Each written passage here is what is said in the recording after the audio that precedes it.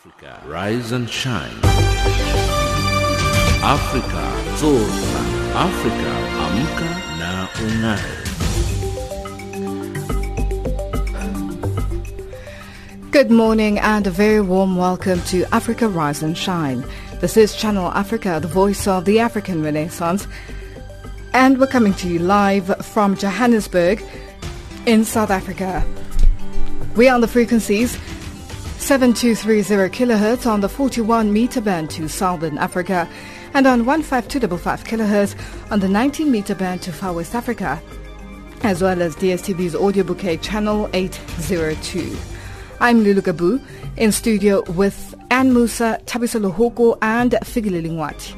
In our top stories in Africa Rise and Shine this hour, Somalia prepares for parliamentary elections and Gabon's President Ali Bongo sworn in for a second term. In economics news, South Africa's ruling party Secretary General assures investors, and in sports news, Nigeria calls up Spain-based Henry Agbo for World Cup qualifier. But first up, the news with Ann Musa.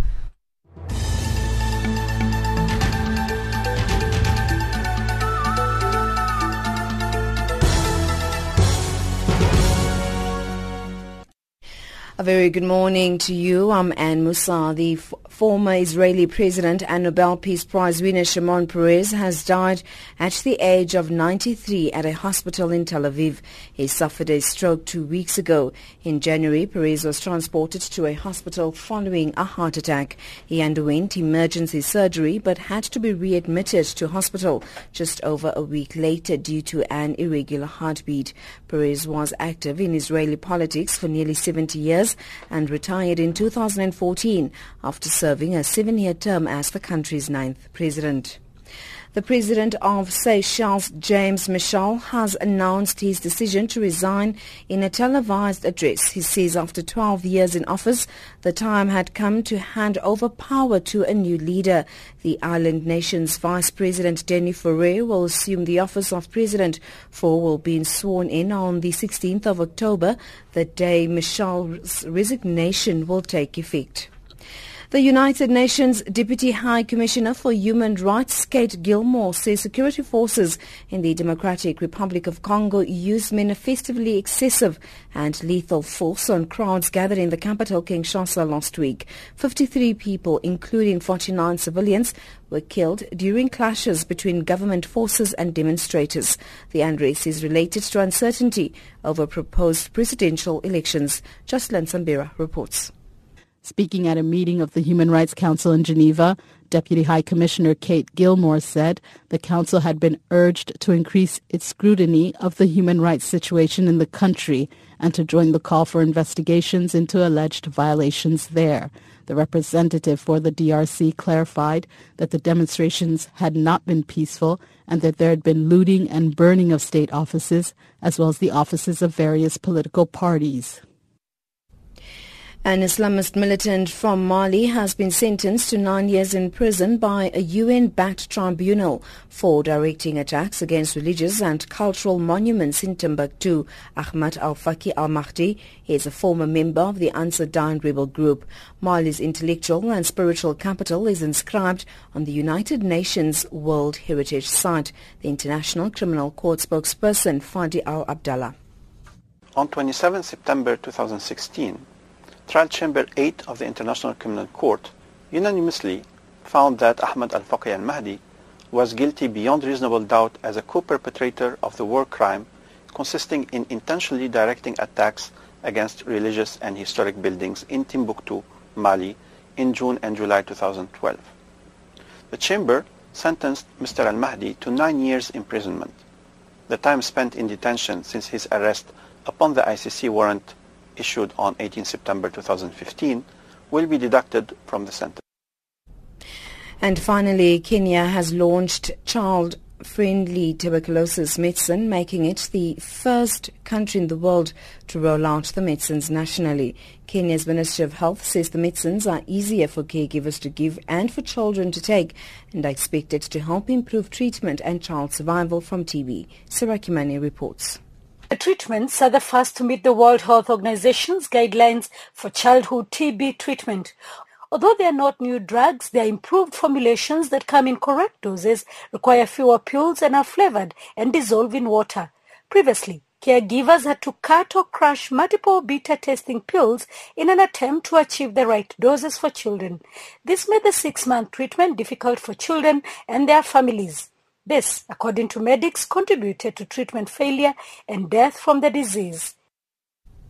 That's the news headlines at 8:30 Central African Time. Africa, rise and shine. Africa, zorka. Africa, amka na ung'are.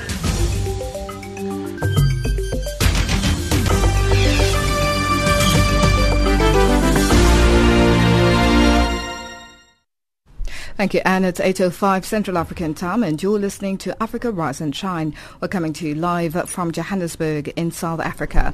The upcoming electoral process in Somalia could mark a watershed moment for the country. After several delays, the parliamentary vote now will take place beginning 23rd October, followed by presidential elections at the end of November. The indirect elections prepare the path for universal elections in 2020. Daniel Dickinson reports. Monumental is how the United Nations is describing political developments in Somalia. The electoral process will bring about various changes, including the election of a new upper house of parliament, based on geography and not on traditional clans. The Electoral College, which selects representatives, will also be broadened from 135 men to more than 14,000 citizens, 30% of whom must be women and 20% youth. Michael Keating is the UN representative in Somalia. The 2016 electoral process is a novel and exciting experience for a country that last held national elections in 1969. It is best described as a political process with electoral features, rather than just an election. The electoral model is imperfect. No one is entirely happy with it, and that may be a good sign. It is literally extraordinary, a one-off, never to be repeated again. The Horn of Africa country continues to battle the terrorist group Al-Shabaab, which could threaten the elections. African Union troops have been supporting the national forces in driving back the extremists. Francisco Caetano Jose Madeira heads AMISOM, the AU mission that's been in the country for nearly a decade. He spoke via video conference from the capital, Mogadishu. It becomes extremely important that this time the offensive is not only for us to remove Al-Shabaab from its hideouts, but we need to effectively occupy the cities and towns that Al-Shabaab is presently occupying so that they do not come back and retake those towns.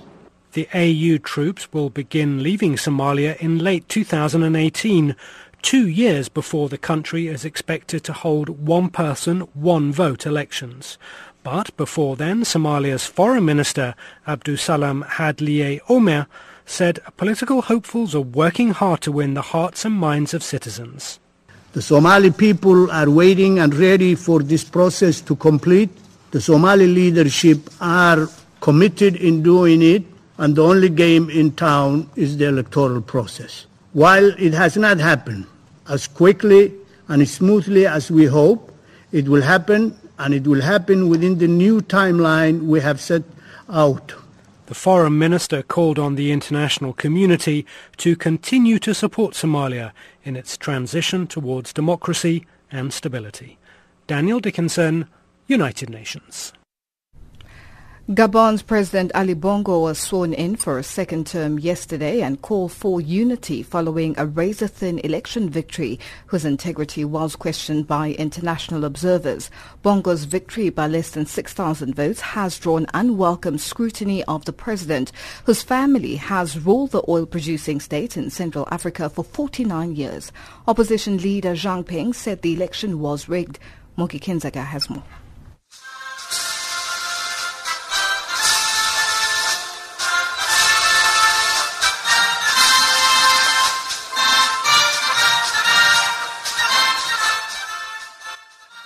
Gabon's national anthem is listened to by hundreds of Gabonese students gathered at the Central African States Embassy in Yaoundé to watch the inauguration of their president, Ali Bongo Ondimba, broadcast live on Gabon State Television. Among them is 23-year-old University of Chang political anthropology student, Angbam Emir. Le pouvoir est conservé par une minorité qui est vieillissante, incapable de faire certaines choses. He says an aging minority that is not even close to the population to know their needs is confiscating power. He says even though they have the military and money, their authority is weak since they do not have the people's mandate.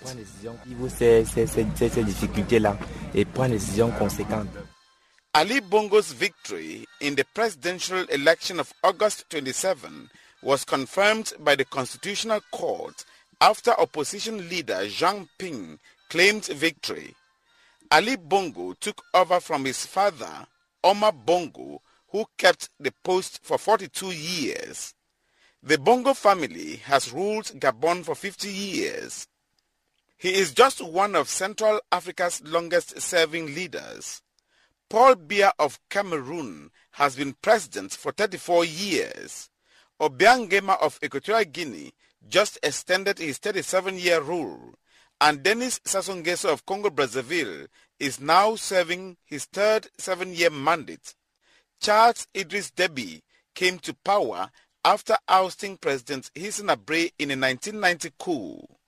Sociologist Charles Atangana of the University of Yaoundé 1 says Central Africa has remained one of the poorest and most undemocratic sub-regions in the world because its leaders are only interested in conserving power.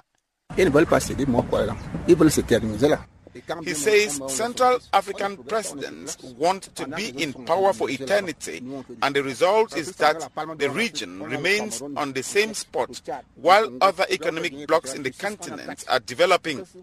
He says only Central African Republic has a leader whose election was not contested because it was coming out of a crisis.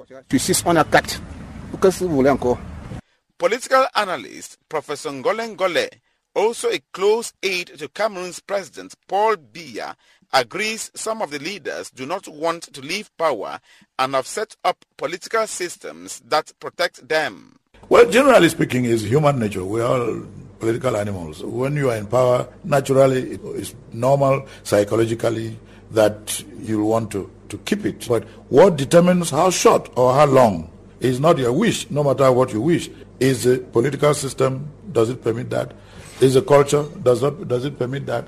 The laws, does it permit that? And so forth and so on. Professor Ngole Ngole adds that some of the leaders have, however, won the heart and admiration of the people. The people sometimes, for whatever reason, for different reasons, tend to show affection and love for their leader. And because they love him for whatever reason, they would like to see him or her stay there. In other places, the political system and the laws are such that they can either be amended or changed, and that permits for the length of stay to be shortened or to be expanded. It permits for them to stay in power either for a long time or not for a long time. 70% of the population of Central African states is made up of youths between 16 and 35 years, meaning that they have relatively young populations who have known only a leader in their respective countries. They have always been promised a change, as Charles Idris Deby, Cameroon's President Paul Biya, Obiang Nguema of Equatorial Guinea, Denis Sassou Nguesso of Congo-Brazzaville, and now Ali Bongo Ondimba of Gabon have all done. A change, youth say, is taking so long to come. Reporting for Channel Africa, this is Moki Kinzeka in Yaoundé. Hi, my name is Soli Petwe, General Manager of Channel Africa, the SABC External Radio Service. The 30th September 2016 marks 50 years of Botswana's independence from the United Kingdom. As Botswana celebrates this milestone, Channel Africa would like to join the masses across the world to wish Botswana well in their progress and prosperity. May the glory of your Golden Jubilee celebration be with you forever. Happy Independence Day, Happy Botswana Day, Pula Bagaetso.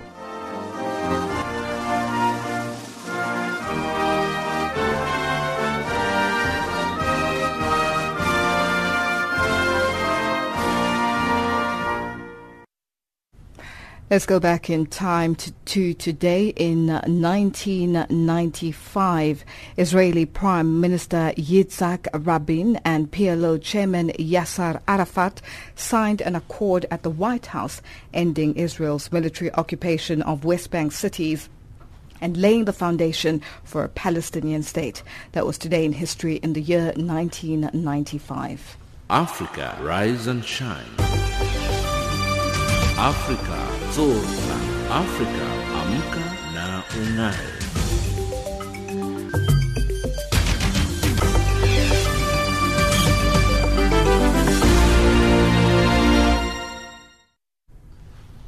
It's 8:16 Central African Time and you're listening to Africa Rise and Shine.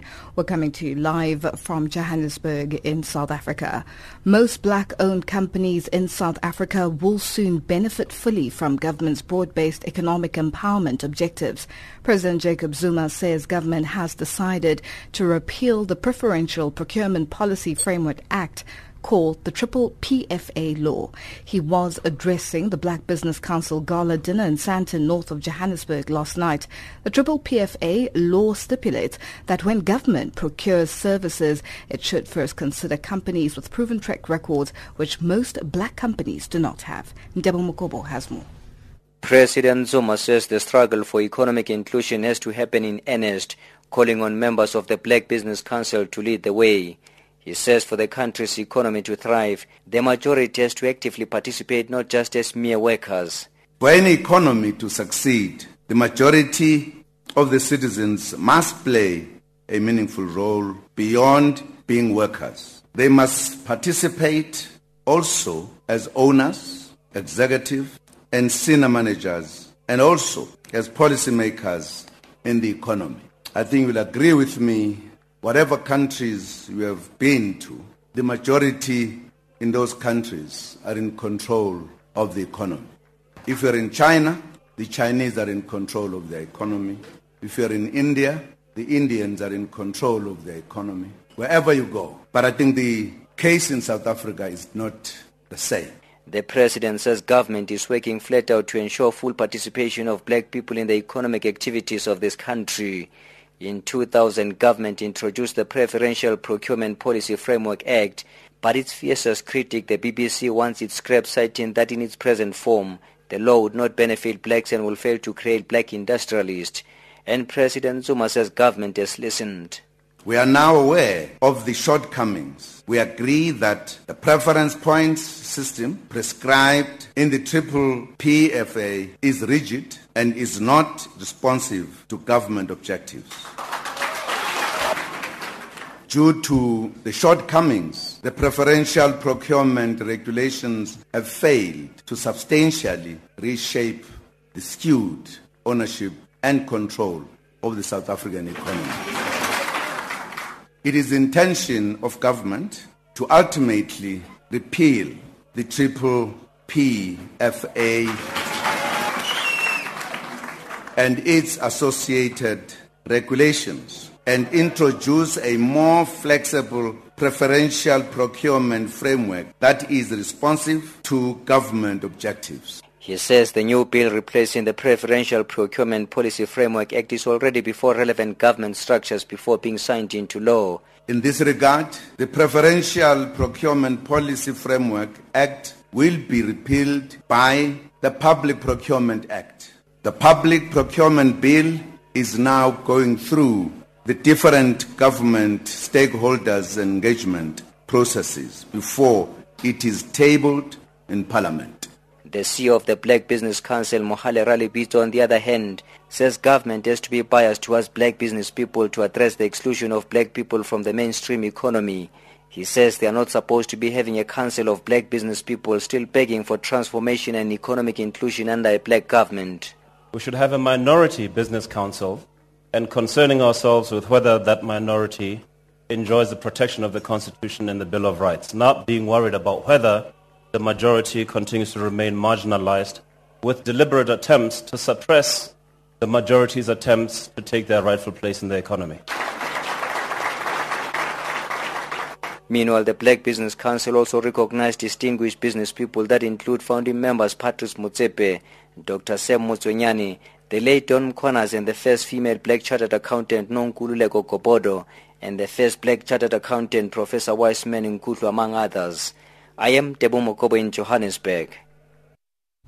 South Africa's ruling party, the African National Congress Secretary General Gwede Mantashe, has assured investors that South Africa is stable. He says where there have been problems, the ruling party has been able to overcome them.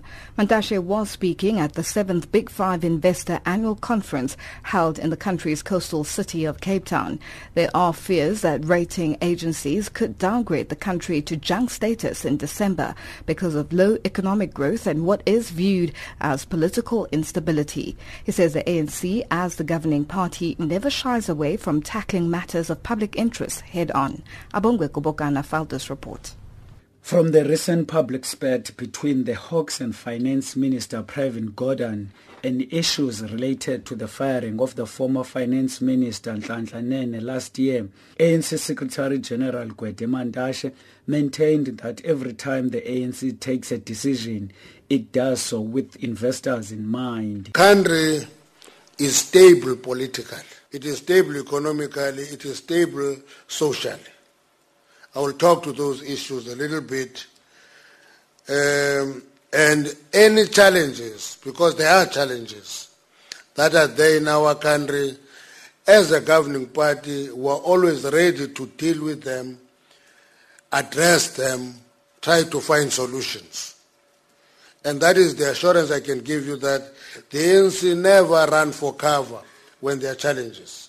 Mantashe also dismissed the talk that there is a discussion about the possible removal of the finance minister. And I think the ANC must be allowed to appoint finance ministers to any portfolio, because it is not the ministers that make the ANC. It is the ANC that produce competent cadres who run portfolios. So that debate is not there. Pravin is either waiting whether we're discussing replacement of Pravin. There's no such a discussion. The defeat at the past local government elections by big margins was also ventilated.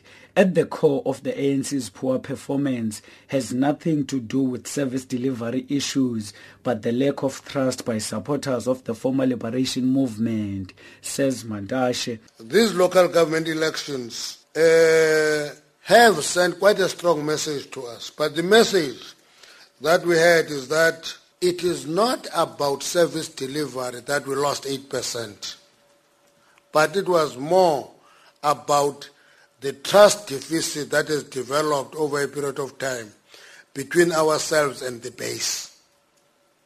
And that trust deficit is a function of many things, mistakes that we've committed. The final remarks by Mantashe was about the current protests by students at various universities. He says certain individuals are hell-bent on a regime change. In these protests, we began to saw elements of what is normally called color revolution. It is called color revolution because it is agitation for discontent, then it takes protests, and it is a growing trend of regime change. We call it color revolution because we saw it in the Rose Revolution in Georgia, in the Pink Revolution in Ukraine. We saw it in the Arab Springs in North Africa and all that. And we say, in these projects, there are elements of that. And that was ANC Secretary General Gwede Mantashe ending that report by Abongwe Gobokana in Cape Town. It's 8:24 Central African Time, and you're listening to Africa Rise and Shine. We're coming to you live from Johannesburg in South Africa. Now let's go back in time to today in 1989. Deposed Philippine President Ferdinand E. Marcos died in exile in Hawaii at the age of 72. That was today in history in the year 1989. Africa Rise and Shine. Africa Zorka. Afrika, amka na ung'are.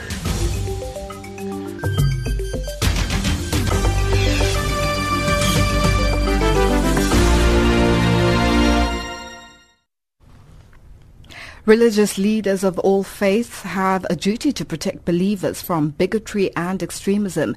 This according to an imam based in Italy who recently visited the United Nations. Imam Yahya Pallavicini from the Italian religious Islamic community was at the UN to participate in a discussion on the indispensable role of religious leaders in preventing atrocity crimes. Extremist groups such as ISIL are increasingly using religion to recruit young and impressionable followers. Mustafa Al-Khamal asked the Imam how religious leaders from different backgrounds could work together to combat the rise of religious extremism. Well, it is our responsibility as religious leaders and theologians to protect the truth of our religion and to protect the faith of our believers from this bigotry and this misleading interpretation of religion. And I think that this is not only a challenge for Muslims, it's a challenge for all believers, but it's a challenge also for all citizens, because unfortunately the violent extremism is harming two identities, the identity of life and the identity of religion. So we have to defend life and defend religions, and to do it together between believers and the citizens, it helps. How do you respond to calls for reformation of Islam? Yes, this has always been the case. The situation of being a Imam Mujaddid was always a correct interpretation of tradition. We need to have a constant renewal of tradition, because tradition is something that is a dynamic spiritual development. So it cannot be something linked to the past, and it cannot be something that is a dream for the future. But it has to be linked to the roots of our religion, and it has to develop in terms of seeds and flowers and fruits for the future. And to do this in a correct way, we need a new leadership that can link the spiritual religious challenges with the social and philosophical challenges. There has been a number of accusations in the West that some mosques could potentially be spots for radicalization. How would you respond to that? First of all, we have to fix the proportion. The great majority of practicing Muslims are wise, simple, and good citizens and good believers. Unfortunately, we have a corruption at different levels in our community, as unfortunately it happened also in history in other religious communities. And we have some ideological, political brainwashing interpretation that is leading to bigotry or is leading to violence. And from time to time it uses also mosques, but it's mostly in Europe using the internet. So they are self-made preachers who are preaching in the net and not going to mosques, and they're not going to mosques to pray. What do you think to need to focus on to give more ground to moderate religious leaders such as yourself over radical ones? I think that we have at least two levels or two fields to work on. The first one is doctrine, which means how religious leaders can read and interpret doctrine. The doctrine has to be something that gives a guideline, not a pragmatic, narrow-minded solution. And on the other side, together with other religious leaders, we should probably find concrete fields of working together, where all Jewish and Christian and Muslim, Buddhist and Hindus, we can share our wisdom of the background and try to implement it according to some specific crisis. It could be finance, it could be politics, where the teachings of our masters can be reframed to the contemporary issues in some specific fields and give a contribution as an advisor.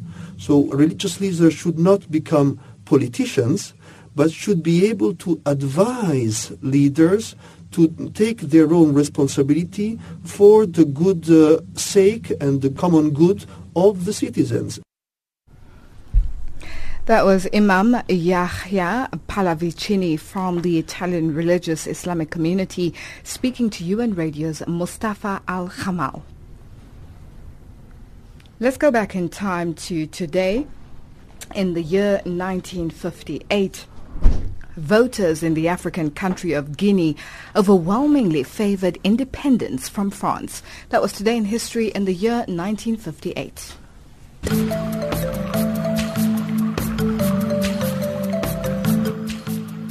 This is Channel Africa, South Africa's official international public radio station on shortwave, internet and satellite. From an African perspective, listen to Channel Africa in English, Kiswahili, French, Silozi, Portuguese and Chinyanja, informing the world about Africa.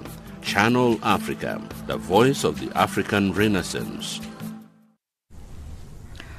Our headlines up next with Ann Musa.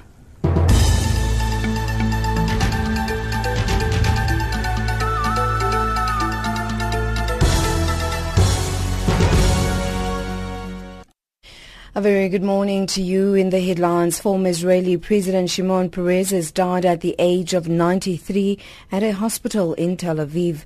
The president of Seychelles, James Michel, has resigned, and Kenya has launched a child-friendly TB medicine, making it the first country in the world to roll out the medicines nationally.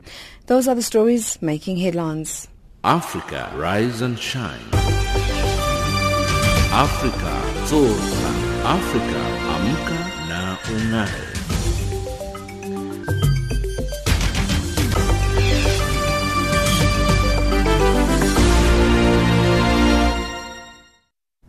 Thank you, Anne. It's 8:31 Central African Time, and you're listening to Africa Rise and Shine. We're coming to you live from Johannesburg in South Africa. Swiss commodity traders accused of deliberately blending toxic fuel and dumping it in West Africa are blaming African governments for failing to invest in refineries and newer vehicles to lower exhaust emissions that cause respiratory and other diseases. The Geneva-based African Refiners Association, representing many traders, says the role of improving fuel quality in Africa clearly rests with African governments, not with the fuel suppliers. For more on this, Jose Godingake spoke to Oliver Claassen, Media Director of Swiss NGO Public Eye. They're very dangerous, in fact. I mean, African countries managed to, put the lead out of the fuels. That took decades. Now it's about the sulfur. We're talking here about an average for the whole continent, 200 times higher standards of sulfur in fuels, both petrol and diesel, than in Europe or the US or Japan. And in some countries it's up to, it's more than 1,000 times higher. So this is what we had here in Europe back in the 70s or something.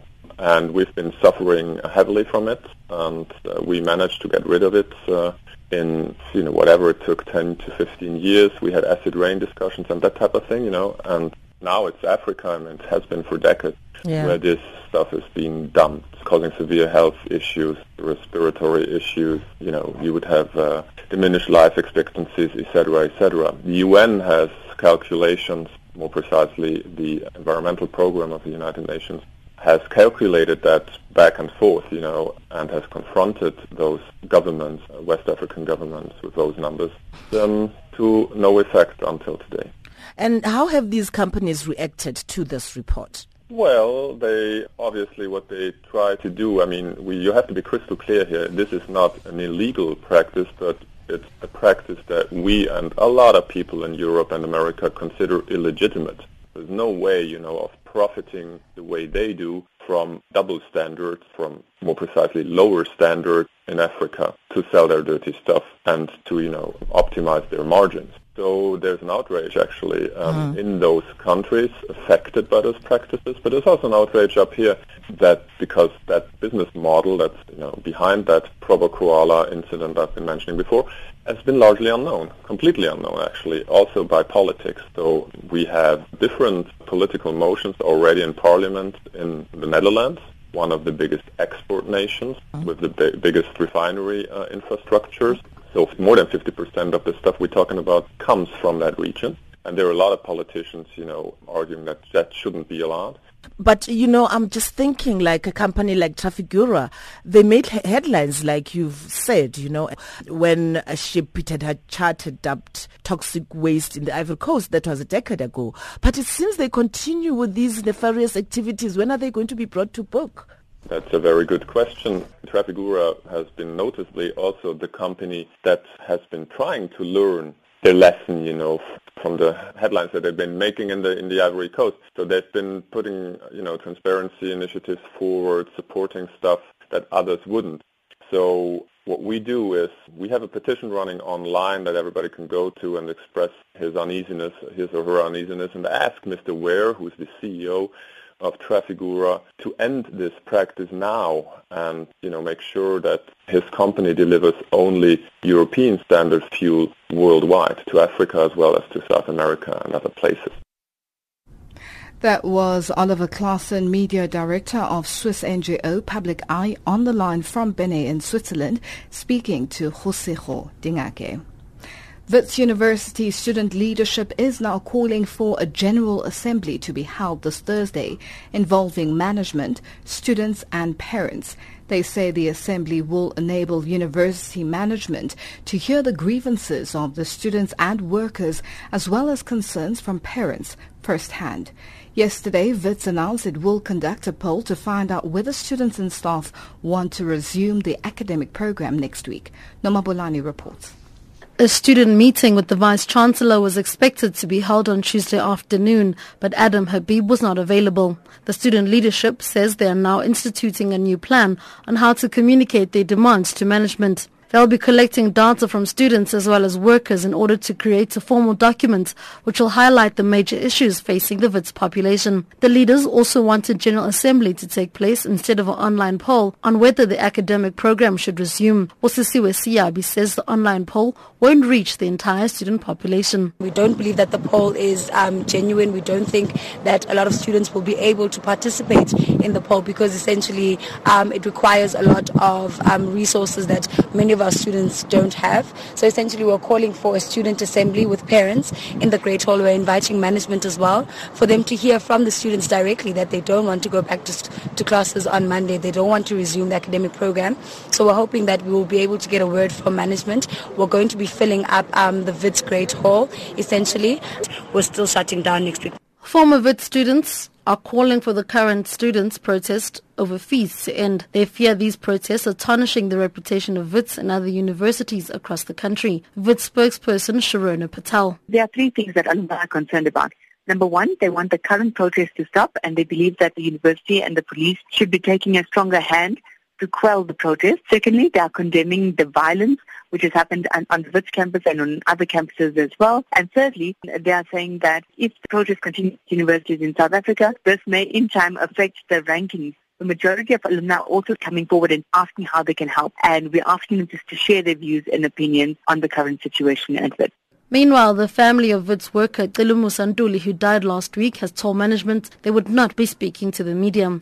The 39-year-old from Soweto was cleaning Jubilee Hall residence last Tuesday when protesters entered and allegedly released fire extinguishers. He fell ill shortly afterwards. He died a few days later. Patel says the cause of death is yet to be determined. Last week, Tuesday, one of the workers who was in a residence cleaning when students entered the residence with some fire extinguishers. They released the fire extinguishers and he inhaled the fumes. The worker was then treated by the Campus Health and Wellness Center and was then taken to hospital. He spent 3 days in hospital and then he was discharged. When he got home, he fell ill again and he passed away on his way to hospital. The worker is an employee of one of our service providers, and we are working with the service provider and the family in order to investigate the matter.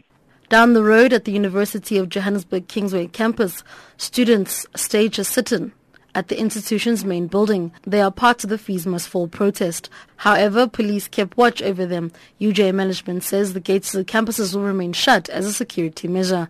I'm Nomabolani in Johannesburg. Let's go back in time to today in 1976. Muhammad Ali kept his word. Heavyweight boxing champion with with his World Heavyweight Boxing Championship with a close 15-round decision over Ken Norton at New York's Yankee Stadium. That was today in history in the year 1976.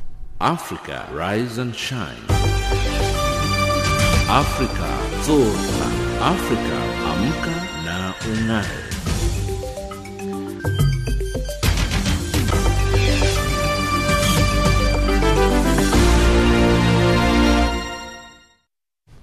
Former South African Broadcasting Corporation Chief Operations Officer Hlaudi Motsoeneng has been moved to the position of Group Executive Corporate Affairs. SABC Board Chairperson Professor Mbulaheni Magube made the announcement at a media briefing yesterday. The Supreme Court of Appeal recently dismissed Motsoeneng's application for leave to appeal a ruling that his appointment was irrational. Ditaba Zodete reports. Mr. Motsoeneng is still our employee. He would be going back to the position he held, which is GE Corporate Affairs. That is the position he will be holding, and that is his previous position. He did well for this organization.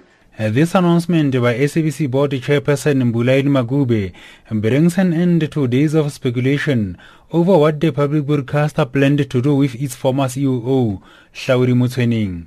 Motsoeneng remains part of the SABC's group executive and will now be responsible for stakeholder relations in all the 9 regions. He says he is excited about his new role. I'm going to turn that position, that unit, to be a very interesting one. That position is very critical. That position deals with the issue of provinces, and all our radio stations, including news and other units, they are in those provinces. I'm going to make sure those provinces, they occupy the space, not Auckland Park. We need to make sure that we assist Emerging Production House. Earlier this month, the Supreme Court of Appeal dismissed with cause Motsoeneng's bid to challenge an earlier ruling that his appointment as the COO was unlawful and irrational. Motsoeneng has welcomed the judgment. The reason why I went for disciplinary hearing is because I respect those process, and I was cleared. I'm going to apply for the job. It's a given, and I qualify to apply for that job. Even when you read the judgment. Outgoing public protector Thuli Madonsela rolled in 2014 that Motsoeneng had lied about his qualifications, purged the senior staff and granted himself a larger salary increase. Madonsela says that they will investigate whether Motsoeneng has the necessary skills and qualifications to perform in his new position and whether due process was followed. Madonsela reiterated that she told the Communications Minister, Faith Muthambi, that it will be irregular to appoint Motsoeneng in another executive position at the SABC after the court found he was improperly appointed as COO. The SABC is currently in the process of reviewing Madonsela's report on Motsoeneng. Madonsela says that she is concerned about the timing of the review. If there was anything wrong with the report, that should have been indicated up front, and it should have been raised with the court. The courts have dealt with this report. If there was anything wrong with this report, the courts would have picked that up and indicated that the findings are flawed. The courts have upheld that he can't be COO based on this report. How do you take the same report on review to the very same court system? And that process has gone right up to the Supreme Court of Appeal. Last year, the Democratic Alliance applied to the court to have Motsoeneng's permanent appointment as SABC COO set aside. The Cape Town High Court later ruled in the party's favor, the DA's James Salfe. We think that this is late in the day. It's an abusive process, an abuse of taxpayers' money. We are busy consulting our legal team. We regard the matter as being totally unsatisfactory, and particularly the statement that was made today that Mr. Motsoeneng is free to apply for the position of COO. Meanwhile, the ANC's Deputy General Secretary J.C. Duarte says that the SABC must be more accountable to the rule of law. Duarte was reacting after the announcement that the former SABC COO Hlaudi Motsoeneng has been appointed as Group Executive of Corporate Affairs. If Mr. Motsoeneng qualifies for that job where he is now, I have no problem. what we must be very cautious about in South Africa at the moment is to ascribe everything that goes wrong in institutions to the ANC.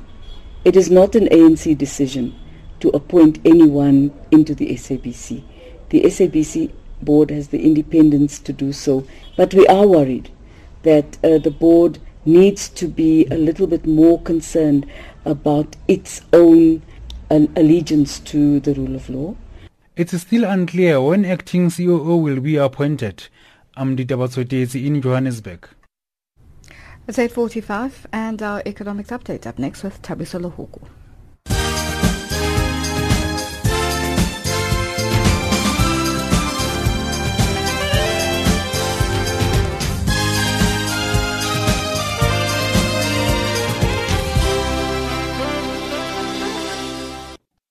Thanks, Balungile. Zimbabwe's former Vice President, Joyce Mujuru, is heading to the Constitutional Court to declare illegal government plans to introduce a new local currency. The Reserve Bank says bond notes equivalent in value to the US dollar will begin circulating by the end of October. Mujuru, who now leads the opposition party Zimbabwe People First, is arguing that the laws do not make provision for a surrogate currency. Kenyan motorists have been handed a 2-year relief with the deferment of value-added tax on petroleum products, which pushes forward fuel price increases to September 2018 at the earliest.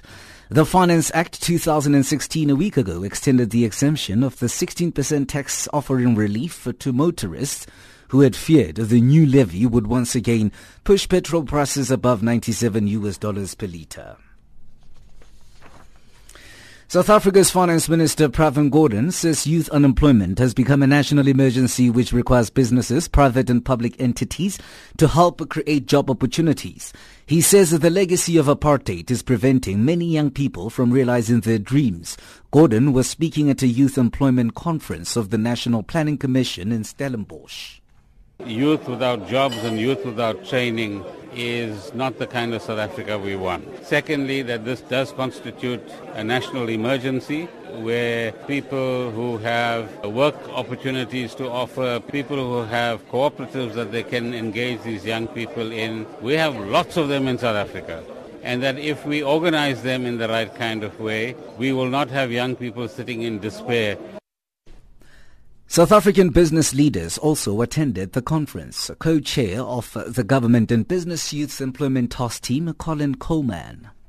The President on Friday announced a proposal that we're working on effectively to put 330,000 youth as interns paid into businesses for on-the-job training each year for 3 years, so 1 million interns over a 3-year period. Effectively, this will require businesses to put around 3% on average incremental into the private sector. SAB Miller Zambia is set to increase efficiencies at its Zambian brewery's Lusaka Brewery with the arrival of a new state-of-the-art bottle labeler valued at $1.7 million. The machine is the latest demonstration of the investment in Zambia by Zambia Miller, which encompasses Zambian breweries, national breweries and Hendrix Syndicate. Sitha Zuma will have a report in the next hour based on that story. The US dollar trades at 13.55 to the South African rand, 10.31 in Botswana, 9.88 in Zambia, 7.7 to the British pound, 8.9 euro, gold $1,325, platinum $1,024 per ounce, Brent crude $45.19 a barrel. It's Channel Africa.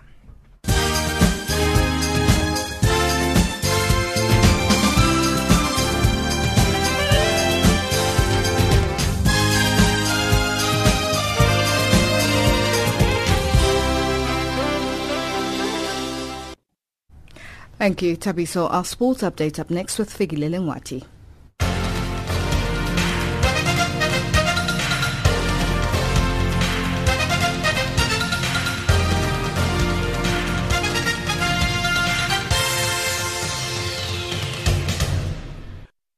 First up in our sports update this hour, it's rugby news. Springbok assistant coach Matthew Proudfoot refused to respond to the criticism the team and management have received since losing to Argentina, Australia and New Zealand during the Castle Lager Rugby Championship. Proudfoot says the measure of whether he's doing his job or not is through the players and whether they are improving. Criticisms. Everybody's entitled to their own opinion. You know, as a coach, you know, I look at these guys and they my measure. You know, if I'm contributing to them, making them a better player, making them a better man, you know, contributing to this pack, you know, then that's what it's about, and they're contributing to the team. And I think that's how we handle criticism. We look at ourselves, we're honest with ourselves. The first thing we do as coaching staff is look at ourselves, what we could do better, and then we take that to the team and, you know, and say, well, what could you do better? And that's where the response is. I think that's the criticism that we measure ourselves by, and because that's the only criticism that can affect our performances. Proudfoot says the team knows what is expected of them now that they have returned home, and they feel the responsibility of delivering a big performance at Loftus on Saturday. We had a few days off after getting back from New Zealand, and when you get back you realise how special the environment is. Alistair, you know, laid down the marker on Sunday night when we got together and said that gave us goals for the week, and I think if you look at the first 2 days of training, the squad has responded. You know, everybody is really pushing the level of excellence and contribution from each member of the squad, and that's all we can take care of. You know, everybody is here, everybody's, you know, pushing and really motivated for the week. It's a big challenge for us against the Aussies, and that's the way we're looking at it. You know, we're back in South Africa. It's, you know, really great to be home, and, you know, things will just, you know, function more comfortably for you at home, and the big thing for us is we feel that responsibility of delivering a good performance this week. You know, being at Loftus here, it's going to be a big crowd. The guys feel that responsibility and all contributing to be part of something good. On to football news. Germany's Borussia Dortmund's Andre Schürrle came off the bench to snatch a late goal and earn a deserved point as they twice came from behind to draw 2-2 with Champions League holders Real Madrid in a compelling Group F encounter. The Germany international lashed high into the net from close range to level in the 87th minute after Rafael Varane had restored Real's advantage in the 68th. The France's defender goal made up for an earlier slip that allowed Pierre-Emerick Aubameyang to cancel out Cristiano Ronaldo's 17th minute opener towards the end of the first half. Dortmund and Real each have 4 points, with the Germans top on goal difference, while Sporting Lisbon are third on the 3 points after beating visitors Legia Warsaw 2-0. And Super Eagles of Nigeria's technical advisor Gernot Rohr has called up Spain-based Henry Uche Agbo for next month's 2018 FIFA World Cup qualifier against Zambia. Agbo has been called up as the replacement for defender Leon Balogun, who sustained an injury in his club FSV Mainz Germany Bundesliga game at the weekend. Balogun had been originally named in the 23-man list for the game against Zambia's Chipolopolo, which will be held at the Levi Mwanawasa Stadium in Ndola on the 9th of October. Agbo, who has played in 5 Granada's 6 La Liga matches this season, is however yet to be kept by Nigeria at senior level. The 20-year-old defender has already been contacted by Rohr and his invitation letter sent by the Nigeria Football Federation, the NFF. He will join the other players who are expected to start arriving at the Bolton White Hotel and apartments in Abuja on Sunday. Finally, with golf news, the Sunshine Tour paid tribute to the passing of legendary golfer Arnold Palmer with a minute of silence during the official Pro-Am of the Vodacom Origins of Golf tournament at Saimola Country Estate. Sunshine Tour Chief Executive Selwyn Nathan says Palmer had a positive impact around the world. Michael Flismas reports. The tour's professionals and the invited amateurs paused during their round at midday, while the professionals also wore black ribbons and signed a book of condolence messages that the Sunshine Tour will send to the PGA Tour. Sunshine Tour Chief Executive Selwyn Nathan also reflected on the impact Palmer had around the world. He was a legend, he was generous, he was a fan of every golfer. He really grew the game. He changed the game from just a game of golf to something that developed, an army of his was developed. He had fans all over the world. He was just a different kind of sportsman who attracted such a legacy. He was just absolutely amazing. He was a pioneer of the game. Michael Flismus, Samola. And that's your sport news this hour.